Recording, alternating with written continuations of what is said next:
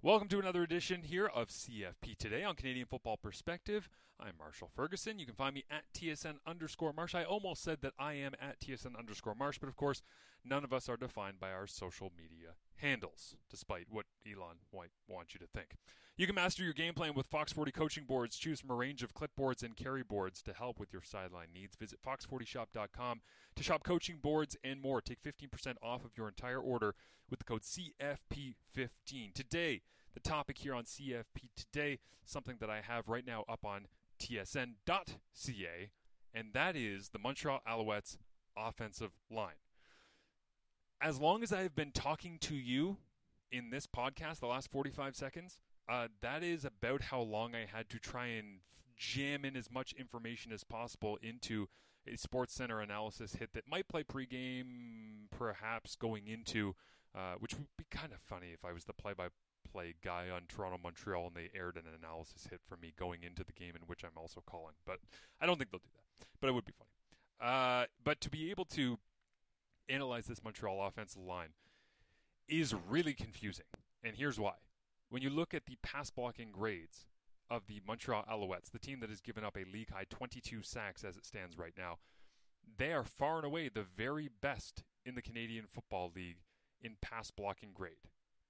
How is that possible? You've given up the most sacks, and yet you end up being the team that is the highest graded.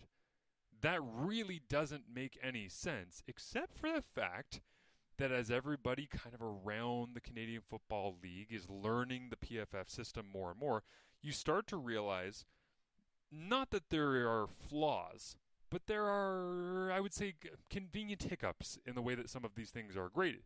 Again, this is not a criticism. This is just an observation and something that I have been looking at closely throughout the start of this year, because when you're winning football games, it's easy to ignore the things that are troubling your football team. So you give up 6 sacks against the Ottawa Redblacks in your opening game at home. Who cares? Pop the champagne. We won the home opener. Congrats.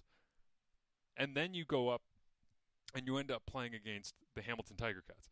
Don't have a great pass rush as of right now. Haven't been able to get after it. They still get a couple of hits, couple of sacks, couple of hurries, couple of knockdowns, all the rest. And then you play Winnipeg. Woof! All of a sudden, Willie Jefferson's teeing off. Jackson Jeffcoat is back. You got an interior pass rush. Cam Lawson looks like a stud. Jake Thomas still doing his thing. Then you take on BC. Well, BC's been destroying people up front. Matthew Betts is getting after it as well as anybody in the Canadian Football League over the last 5 years in the first month of a CFL season. So they give up all these sacks, but Pro Football Focus doesn't have the Alouettes poorly graded. The reason for this, and you heard him on the A block here on Canadian Football Perspective, Bryson Vesnever, at PFF_Bryson. He explained this on Twitter, and I wanted to bring people this explanation because I find this to be intriguing. This might just be the analytics nerd in me, the numbers lover, but I find this to be really intriguing stuff. He tweeted out the top 5 at each position, and it basically came out where there was a bunch of Montreal Alouettes and pass protectors that were listed there. And then he said, okay, biggest question here I'll try to address now. Alouettes having all these offensive linemen graded highly. Well, the team is on pace to allow almost 100 sacks this season. A few factors as to why. One, it's sorted by overall grade rather than just pass blocking grade. So run blocking, there's going to be a bunch of players, of course, that are going to be heavily favored when it comes to run blocking. When they average out those two, the run and the pass, you're going to end up having some guys that are highly graded that might give up some sacks. Here's the second thing. Not every sack allowed is on the offensive line, says Bryson.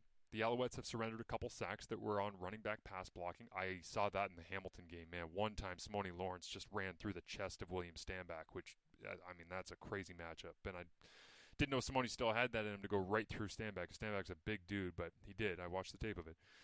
Or the defense overload blitz, and there weren't enough blockers. Ottawa did that a lot with Douglas Coleman having a couple of sacks in that Week 1 game. Sacks don't tell the whole story. Yes, they can be a big indicator, but here's a big part of the story for Montreal. Their offensive line rarely gets beaten in pass protection, but when they do, it's a sack. What do I mean by that, says Bryson on Twitter. At PFF, we track sacks, hits, hurries, and defensive wins where a defender beats the offensive lineman but doesn't record a pressure. For example, a quick throw where the backside player wins against the tackle, but the ball is thrown too quickly for the defender to pressure. If we add all of these up, Montreal's offensive line have only been beaten 47 times on 148 pass blocking snaps. That's the lowest percentage of any offensive line in the league at 6.3%. But of that 6.3%, 25.5% of those times where they were beaten resulted in sacks, the highest percentage by far. Why is that? Some of it is on the offensive line for sure, getting beaten in a way that results in a sack, but a lot of it comes down to number 4. He goes in here to quarterback play and how Fajardo isn't a mobile quarterback. I think Cody Fajardo is a mobile quarterback. I think this is perhaps where Bryson and I have a difference of opinion. I think Fajardo has the ability to get out. I think it's more scheme-based personally. I think that plays into it where Jason Moss has got these protection schemes and different things he wants to run, and I don't know if it meshes perfectly with what Cody naturally wants to do. Perhaps they'll tweak some of the calls for Cody so that he can get out of the pocket a little bit more. Obviously, moving the pocket is an easy solution to this. Problem is if you move the pocket and you don't do that correctly, you're just going to end up with the same result. But it feels like there's kind of a disconnect here in when Cody should take off, when he shouldn't, what the blocking schemes look like, how much do you want him to stay in, how much do you want him to access his legs, where are the check downs, all the rest. And so I look at this thread by Bryson about why Montreal is struggling, and what it comes down to for me is what you typically get when a team is struggling in pass protection. Yes, you might have a weak link. I think there's a couple of players on that Montreal offensive line that are the weak link. I saw a quote from Darius Pickett of the Toronto Argonauts going into Friday night's game against the Alouettes when he was said, where's the weakness in the Montreal offensive line? And he said, where you see us attacking in game, that's when you'll know what the weakness is. I have a pretty good idea of where they're going to go. Like, I've watched all of the pass protection snaps of the Montreal Alouettes. I've talked to Christian Matt as well, their veteran right guard. I have a pretty good idea of where people have been and will be continuing to attack the Montreal Alouettes until they decide to solve their issues. If you would like to see that, just go back and watch a lot of times where Fajardo has either been hit, pressured, knocked down, all the rest. But what I find to be intriguing about this is that teams are finding, yes, a weakness here or there on the offensive line to attack. That's their job. They have to scout and they have to attack the weakness. But they're doing a variety of different ways, and sometimes Montreal is walking their way right into it.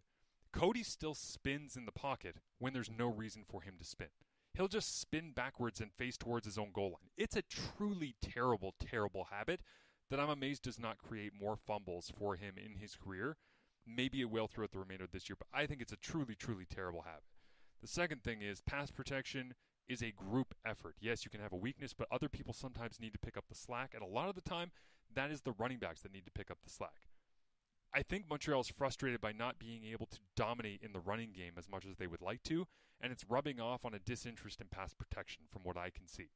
That plays into it for me as well. And the final thing I'll mention here on the offensive line is if you are going to take sacks at a rate of 5.5 per game, which is what Fajardo was at through the first 4 games of this season, you're not going to win a whole lot of games going forward. And the reason for that is you get in and around 14, 15 offensive possessions per game on average in the Canadian Football League.